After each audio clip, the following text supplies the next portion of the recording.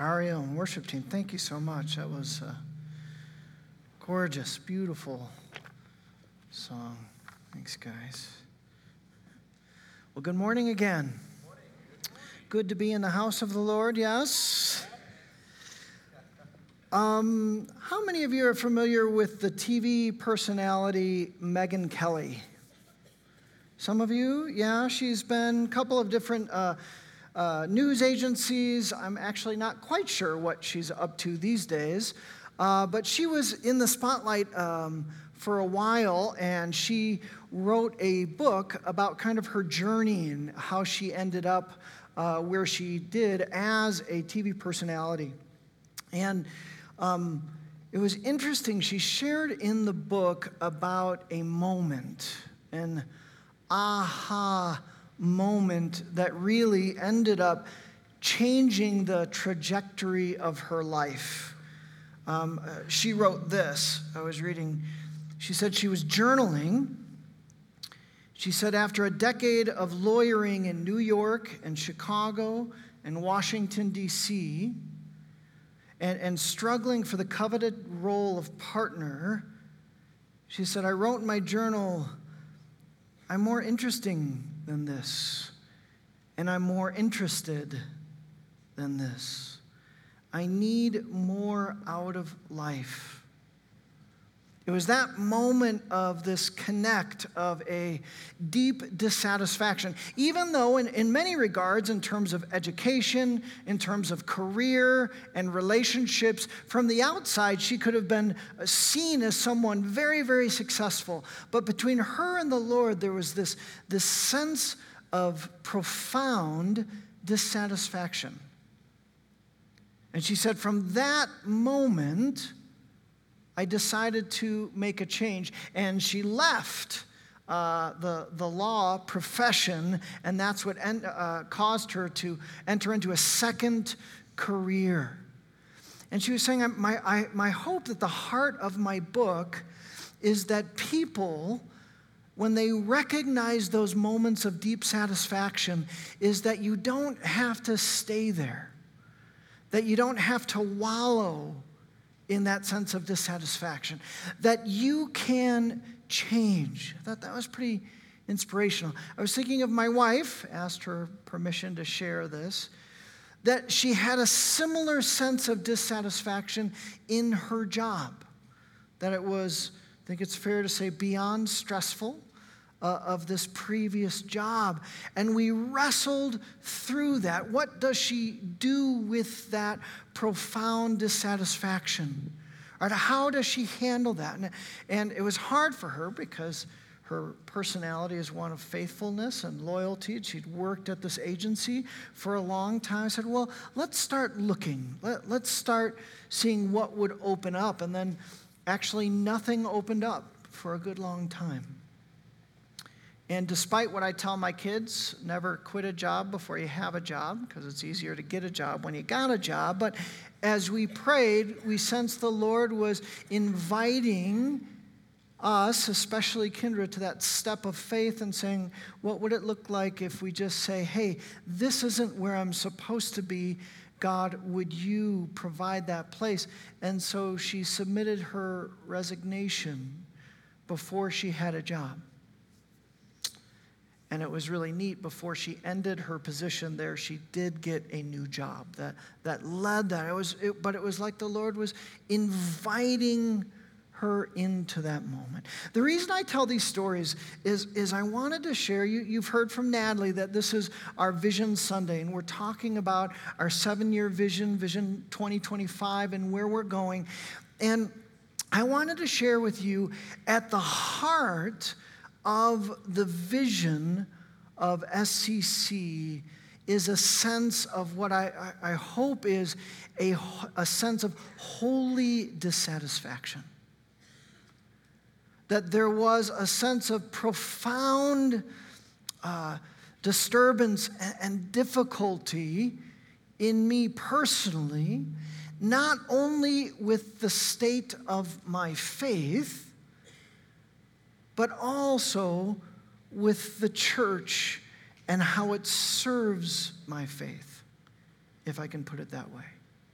that there was a sense that I was unsatisfied with a number of things that we're going to talk about in just a moment. And I had that sense of holy dissatisfaction. And in that moment of dissatisfaction, what you do with that is so crucial, right? If you've been in that place, you can sin from that place, can we not? Can we make decisions that are not godly? Can we pursue? Can we throw off commitments? All those kind of things. Yes, absolutely, we can sin from that place of dissatisfaction. But in that key moment is to ask, so Lord, if this dissatisfaction is from you, if you're stirring this in my heart, if it's not my own selfishness, which sometimes it can be, if it's from you, what are you calling me to do with that? In the midst of that holy dissatisfaction in my heart and soul, there was something else that I felt like the Lord was doing. That he was giving me what I would call a holy invitation for more.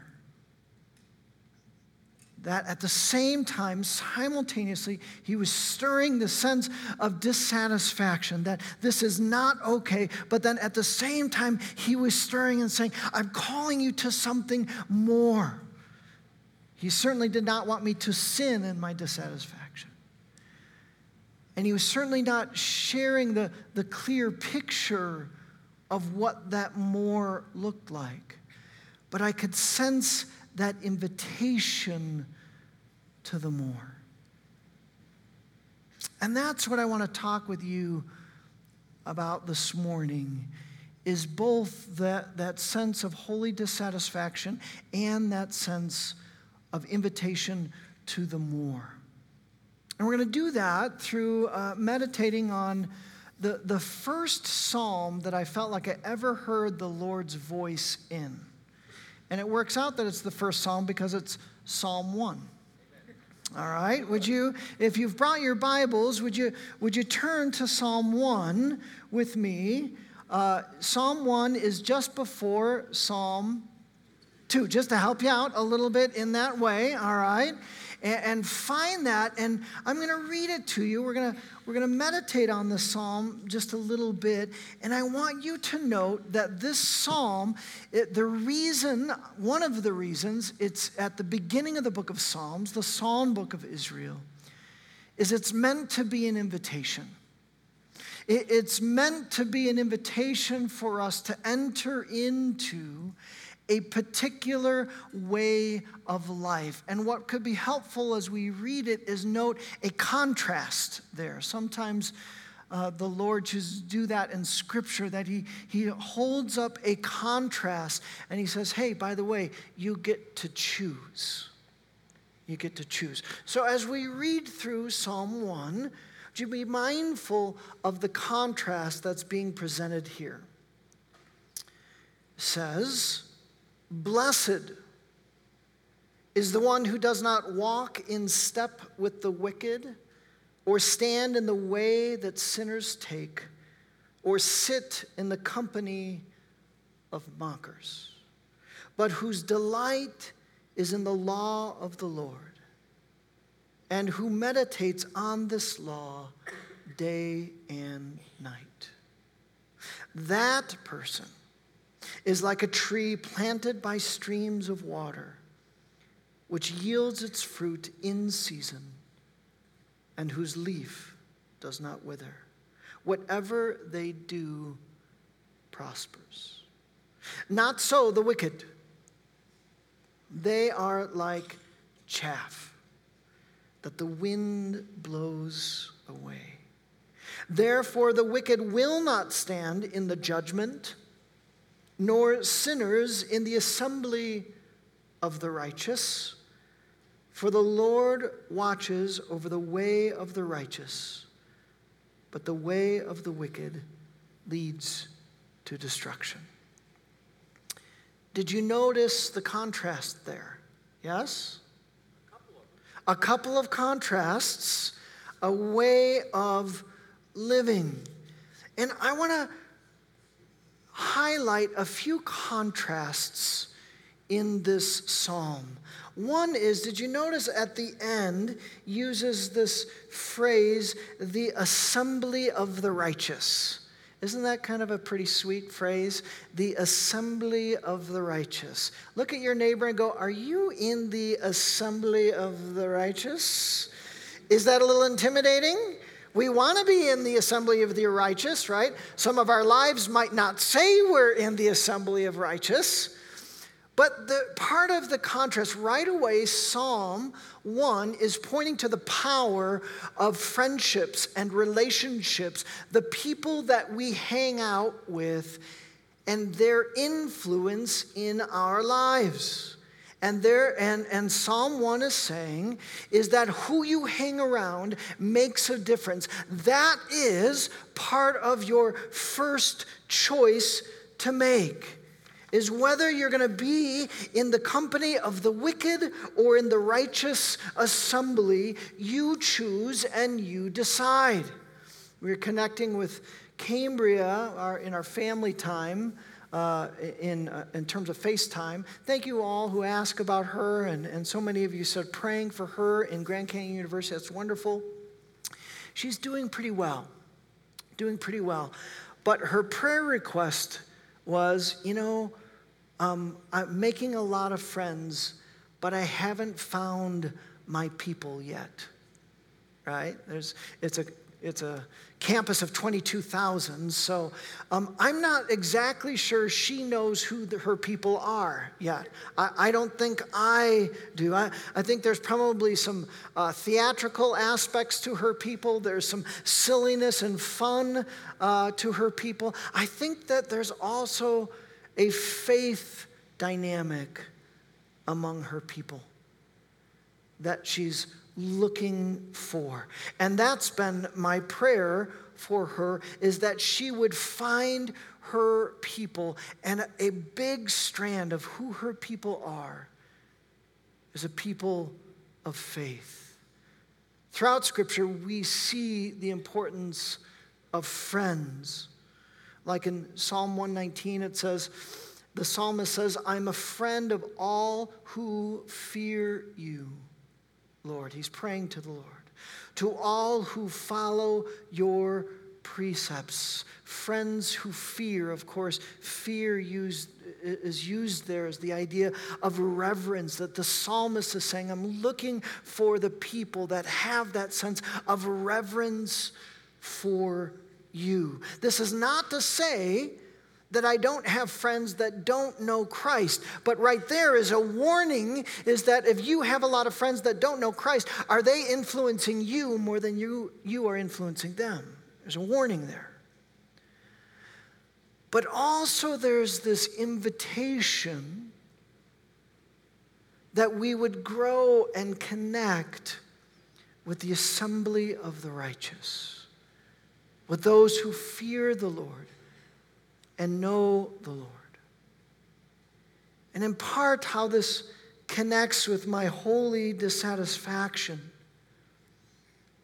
is that I've longed, as I've shared with you in the past, I'm bothered by my shallow relationships with not just those who are not Christians, but those who are Christians. That I'm bothered that there's not a spiritual depth, there's not a holiness and a sacredness in those relationships that are there.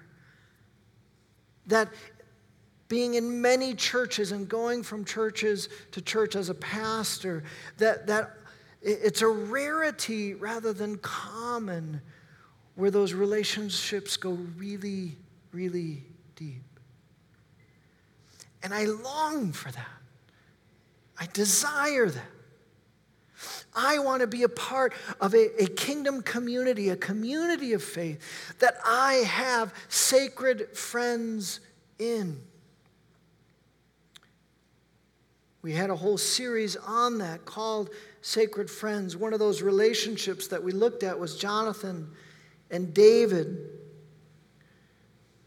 Like 1 Samuel 20:17, and Jonathan had David reaffirm his covenant, his oath, out of love for him, because he loved him as he loved himself. That sounds very New Testament-ish, doesn't it?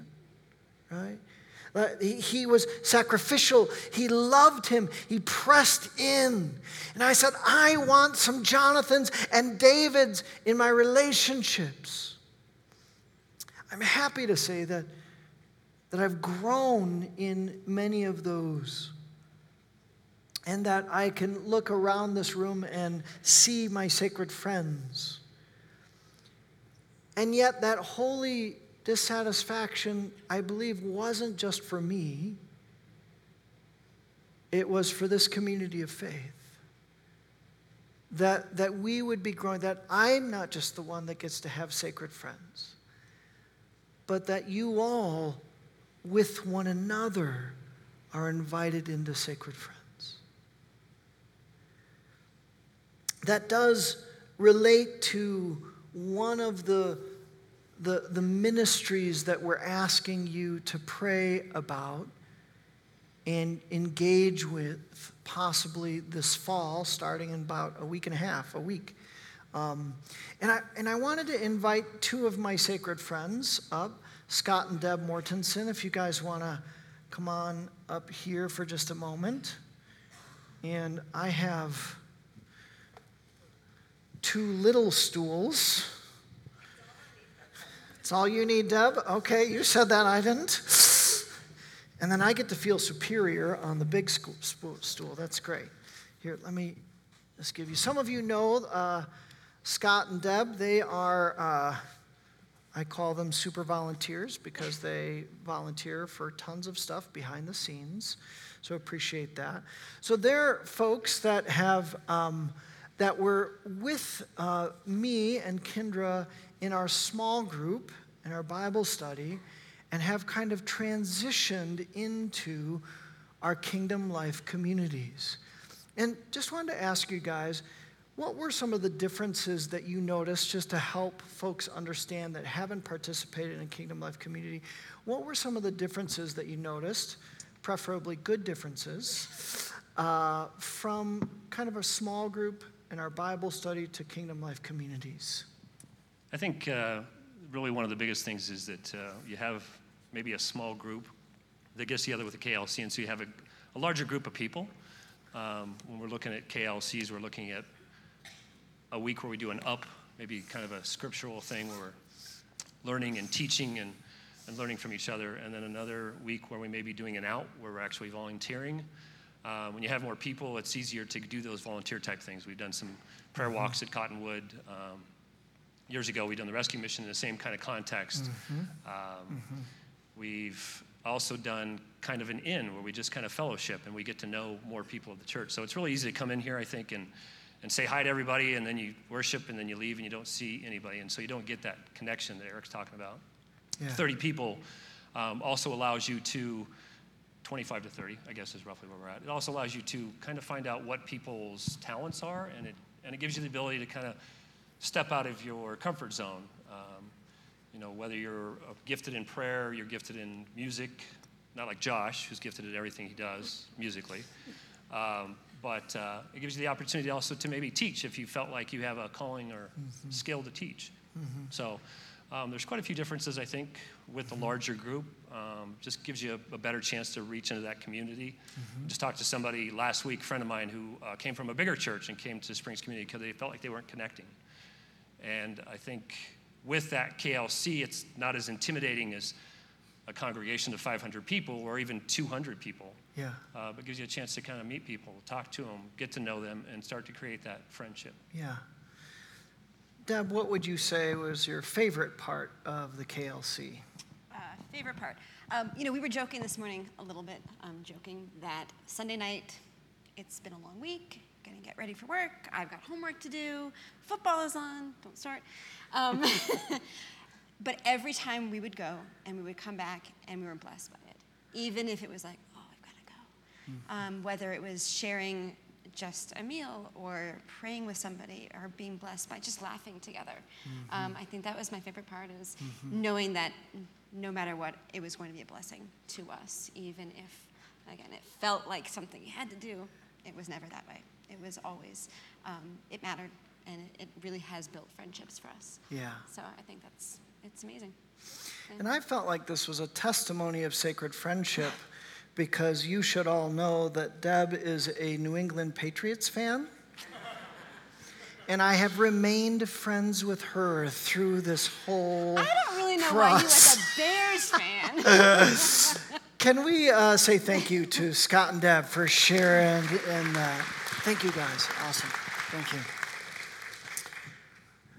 So just an invitation of we are seeking to be communities in the Kingdom Life communities within a larger church.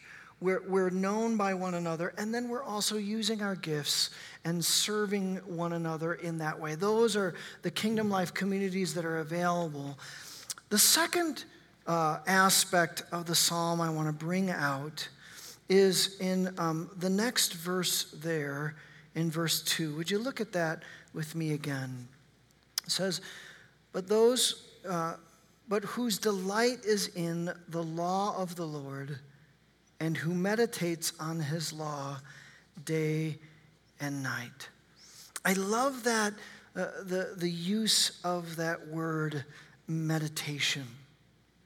That idea I've preached and used that word in the past, and some have come up to me and said, we don't like that word meditation, it's too new agey.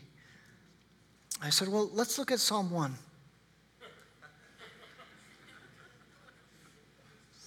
So that's a verse that's not very evangelical in some ways. That a lot of Christians in our churches, we see spiritual formation only based on what we know and not who we are. And part of my holy dissatisfaction is that I'm not satisfied with knowing a bunch of stuff, of knowing the Bible. Right? I want to be a part, I want to allow the Lord not just to transform my mind, but transform my whole soul, who I am. I don't want to just teach a lesson of sorts and that people are growing and growing in biblical knowledge, but I want us as a community of faith to be transformed from the inside out. I also love the idea, that verse, because he says he's meditating, and by the way, the Hebrew word there is far more significant than the English word. Some of you have seen pictures at the Wailing Wall, and you'll see an Orthodox Jew rocking and repeating verses, and they're just there. That's a form of what that Hebrew word of meditation means. There's a passion, there's an intensity, there's a focus on the Lord. It's not just about knowing the Lord, it's being with the Lord and praying and pressing in and repeating. I want my faith journey to look a little bit like that. I want the focus of my life not to be on my own truth and understanding, and I'm trying to understand the world and bring pieces of Scripture here. But I want the focus of my life to be God's revelation and God's truth.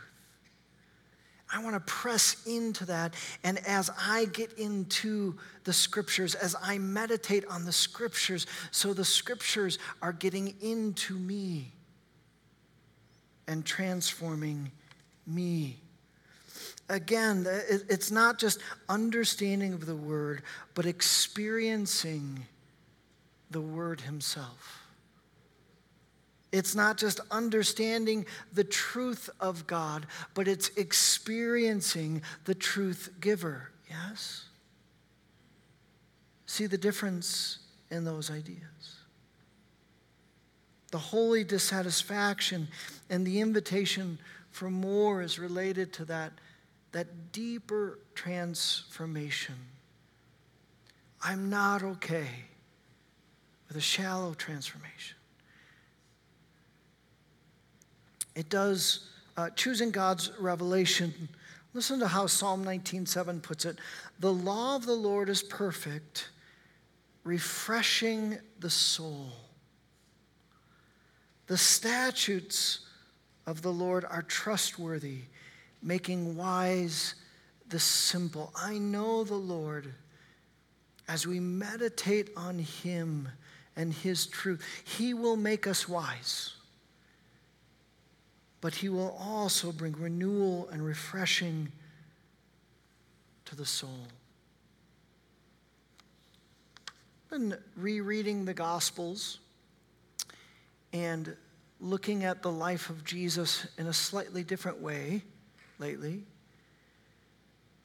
Something that's become profound for me that Psalm 1 does relate to is the rhythms of life. Did you notice that day and night he meditates? There's a rhythm that speaks of. And I've been looking at the life of Jesus and saying, I wonder if there is a rhythm to his life that might be instructive and challenging for us. And lo and behold, there is. In fact, just one rhythm. Luke 5:15-16. Yet the news about him spread all the more, so that the crowds of people came to hear him and to be healed of their sickness. That sounds like Jesus was leading a really busy life. Right? I wonder if he struggled as becoming a workaholic. Look at that next. But Jesus often withdrew to lonely places and prayed. He would press into sacred rhythms to be with the Lord, that idea. One of the ministries that we're inviting you to prayerfully consider is what we call apprentice huddles. I want to invite Natalie Youngner up here. And as she walks up, I wanted you to think about this. One of the questions that has related, here you go, Natalie, to the apprentice huddles. Thank you, Natalie. Did I just kill the mood? This is what every day looks like, by the way, in the office.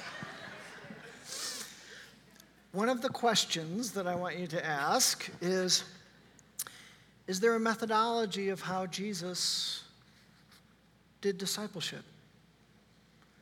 Did he have a methodology of how he wanted to see transformation in the lives of his people? Is that a good question? I think that's like $1 million question. I think that's a big question. And we were challenged that didn't look like a classroom or an ivory tower. It looked like a day-to-day. And that's where some of the genesis of Apprentice Huddle began, is looking at the methodology of Jesus. So Natalie was one of the first to say, okay, I'll give this a whirl and I'll try and lead a huddle as we're going. So Natalie, would you share a little bit about your experience? You said, okay, I'll start a huddle. What did that look like, the startup of that? Well, it took a few weeks for Eric to convince me to say yes. And then God was super gracious and put a few, there were 6 of us kind of all together, women who came to mind, who I invited, who then said yes. And so it was really just inviting them to my home and saying, I don't know quite what this is going to look like, but let's explore it together. And that was about 1.5 years ago, and that we've been meeting now. Yeah. And it wasn't a sense like Natalie was the rabbi, because we all know that ain't true. But it was a sense of inviting others to journey with her in a deeper way. And allow it, yeah, would you say that? Yeah, for sure. Like like I said, it's been a year and a half. I still don't know that I feel equipped to lead this, but here we are. And so being able to be in a place where the Spirit was alive and present, and we were all just learning from one another, using the material as our guide, as our framework, but being able to say, like, I'm not sure what prophetic ministry means, but let's explore it together, was really valuable. And then would you say, I think hearing, my wife is in Natalie's huddle and hearing stories of really good connects and some spiritual growth.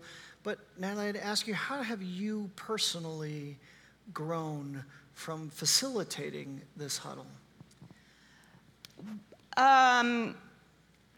Well, I think there's a head knowledge, of course. As I said, we went in there based on these 5 streams of ministry. We went in not knowing exactly what prophetic looked like or what even evangelism looked like in the context of SCC. And so learning these things, exploring these things, there certainly was a head knowledge that was gained. But I think just as you said in the intro, like, these have changed my rhythms. And what I have learned is that you can't just say yes to God. There is a discipline that comes with that. If you want to grow, there is a discipline that you have to engage yourself and engage your life with. And so learning how to do listening prayer has enhanced my relationship with God. Mm-hmm. Learning how to read the Bible in a different or more thorough way has enhanced my relationship with Jesus. So it's the learning, but then as you study these subjects for 5 to 6 weeks or sometimes even longer, then it's seeing how the head transforms the heart. Yeah.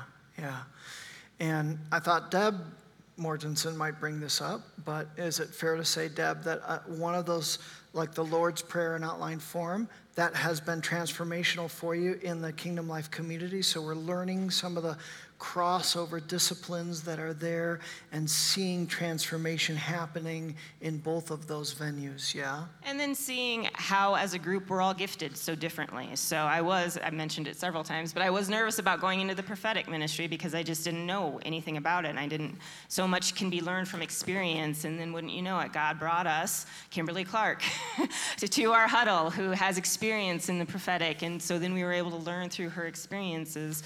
And so it's not just valuable personally, but then learning from one another and learning, like, wow, I think you do have a gift here, and I want to know more about what that looks like in a real person, beyond just kind of the theoretical. Yeah. Hey, Natalie, thank you so much. Can we say thank you to Natalie? Give me back my tall stool. One more thing. Look at the next verse in Psalm 1. It's a beautiful verse, perhaps the most beautiful verse. It's an analogy, so it goes from contrast to an analogy. It says, the one who is choosing to live life for God, there's a promise, that person is like a tree planted by streams of water, which yields its fruit in season, and whose leaf does not wither. Whatever they do prospers. You can also think of a contrast if you think of a tree all by itself in the desert, maybe a cactus, as dry and there's no stream, there's no water. But you think of a tree that's right by a river that's flowing, and the roots are going down into that river and sucking up regularly that life and power. And then even when it's not the fruit season, if it's a fruit tree, the leaves are bright and green, right? Because it's planted next to that stream. And then in fruit season, at just the right time, in God's rhythm, in God's season, God's faithfulness, we're producing and we're doing the things that we're called to do.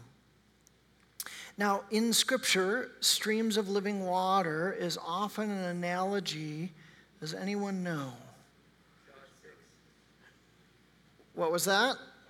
Holy Spirit. Free cup of coffee for you, Mike. Well done. Yes. Yeah, so there's a few, were you reading ahead in that? Look at just John 7, 30, 38, and 39. Whoever believes in me, as Scripture said, streams of living water will flow from within him.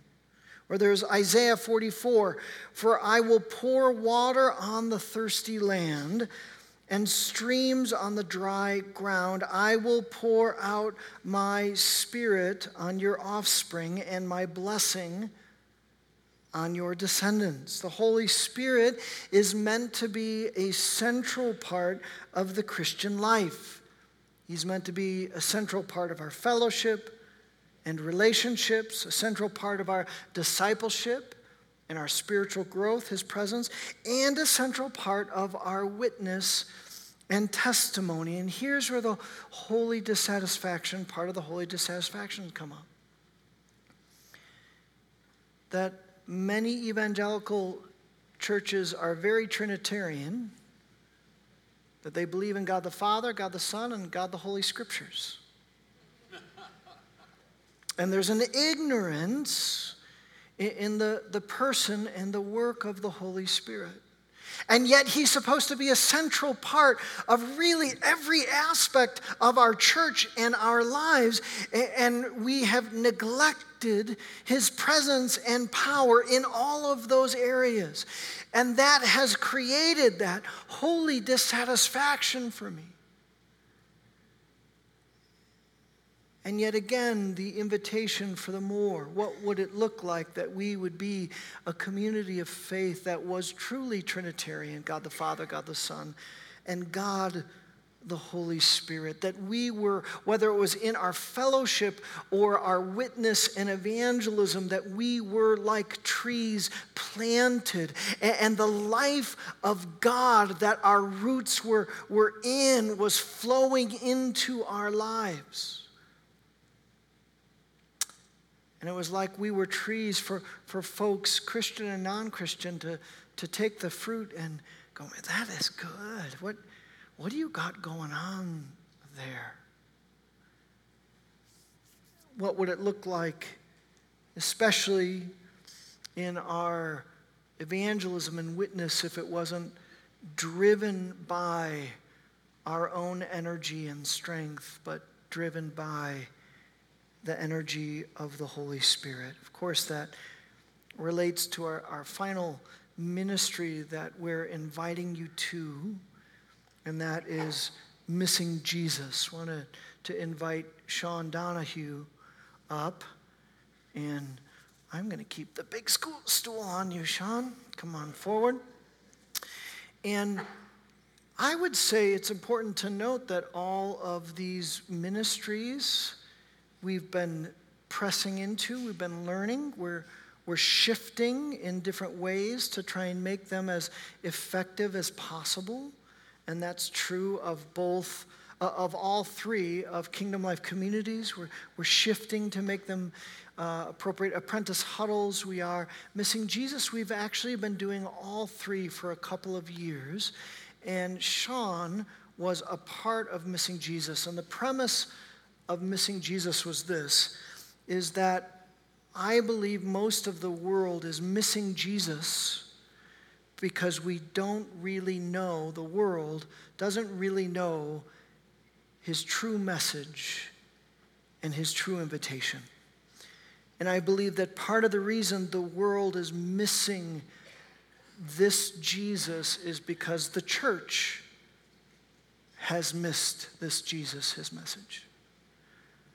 What would it look like if we presented the Jesus of Scripture and be able to ask questions like, Jesus, what would you say about suffering? That's a barrier that many of us have in our walk, and also many those who don't know Jesus, suffering is one of the biggest barriers. What would it look like to say, Jesus, what would you have to say about that? So, Sean, when you heard some of those topics in Missing Jesus, the premise was if you had an opportunity to have coffee with Jesus, what's the one question that you would ask him? And what were some of the things that you remember or that you struck that you were you connected with while we were going through those discussions? Well, I think the biggest was that we're not called to be sideline participants. That there's an invitation to not just watch the kingdom unfold, but that we're called to bring that kingdom. In the text that you asked me, you mentioned suffering, and then you talked about the Holy Spirit this whole time, and that's really what was striking me during the time. I particularly bonded with the idea that Jesus didn't just come out with his power all by himself. He had to be baptized and have the power of the Holy Spirit in order to do all the great things that he did. And part of that invitation is that we get to have that power too. Yeah. Right. And that relates. Part of missing Jesus is a day away, and we focus on the work and person of the Holy Spirit. I think that has tremendous evangelistic opportunity for people to go on that. Sean, you had a pretty neat experience in that. Would you share just a little bit about that experience with us? Yeah, and again, very heavily spirit-driven. I remember talking before the really cool experience happened about how God is always transmitting, and whether or not we're tuned into his frequency is the challenge. But he's always reaching out, and we're just not always tuned in. Yeah. But what was cool, I had the experience and the pleasure of translating for a lady that was with our community for some time. She was from the Ivory Coast and couldn't speak any English at all. I spent some time in my youth in France, so I spoke French, and so I was translating for her at the service.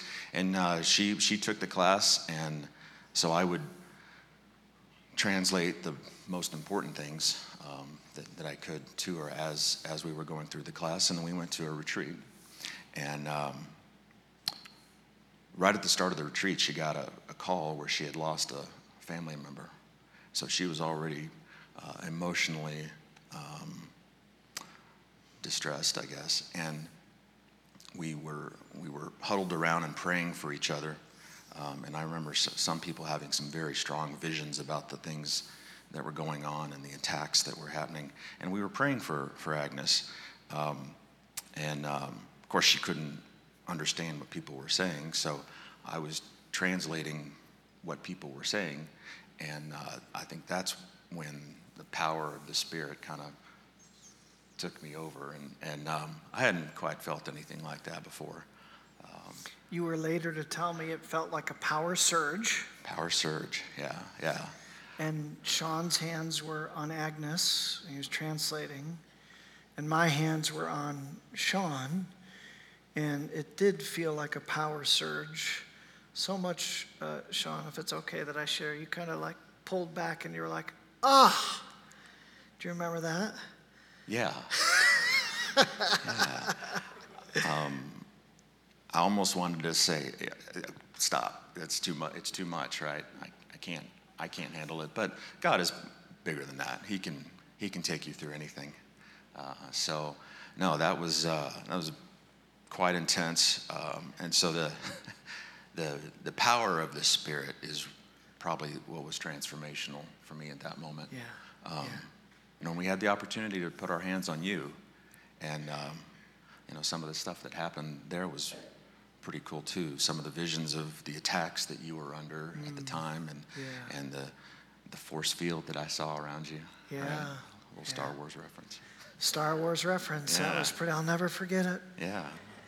Can we say thank you to Sean for sharing that? That's great.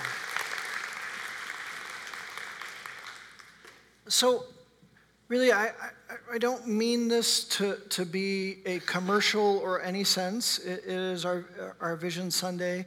Don't want any of this to be driven by guilt or whatsoever. But I do believe, as Natalie shared in her announcements, this actually isn't about like numbers and goals. This is about your transformation. This is about you growing in Christ. It's about our conviction and belief that this community of faith is called to be about sacred friendships, deep spiritual formation, and empowered witness. That's what God has been speaking to us and inviting. And we believe that these three ministries that you have in this card, to engage in those, you're actually going to be, I believe, growing in all three, regardless of which ministry that you participate in. But we're really seeking to design these ministries to give space to the Spirit to work in those three ways: sacred friendships, deep spiritual transformation, and empowered witness. And so, again, this isn't about any kind of pressure or guilt, but I would ask you, if you're ready, to put your name and address there, and would there be one of these that you would say, boy, I'd like to try it. I'd like to jump in and see what they have. Now, you can check more than one box. All right? If you check 3 boxes, you'll become my new favorite congregational member. That would be awesome. But really, whatever, would you pray? I want to give you a moment. Would the musicians and the elders come forward? We're going to prepare for communion. I'm going to give you a moment just to listen to the Lord and fill that out. And on your way out, you can drop these. We'll have some ushers with the baskets that you'll be able to drop it after communion when we end the service.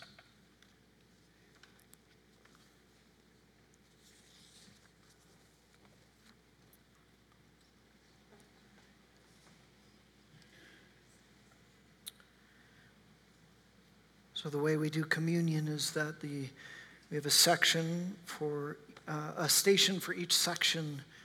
At the appropriate time, if you could leave to your right, come and this week we're doing it by intinction, where you can dip the cracker into the glass and take the element right there.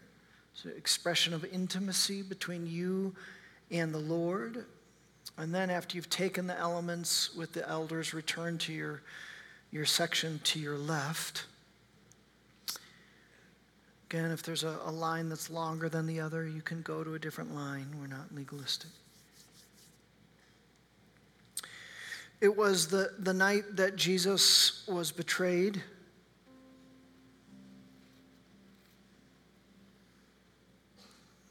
Say that this is a sacred rhythm that he practiced personally himself.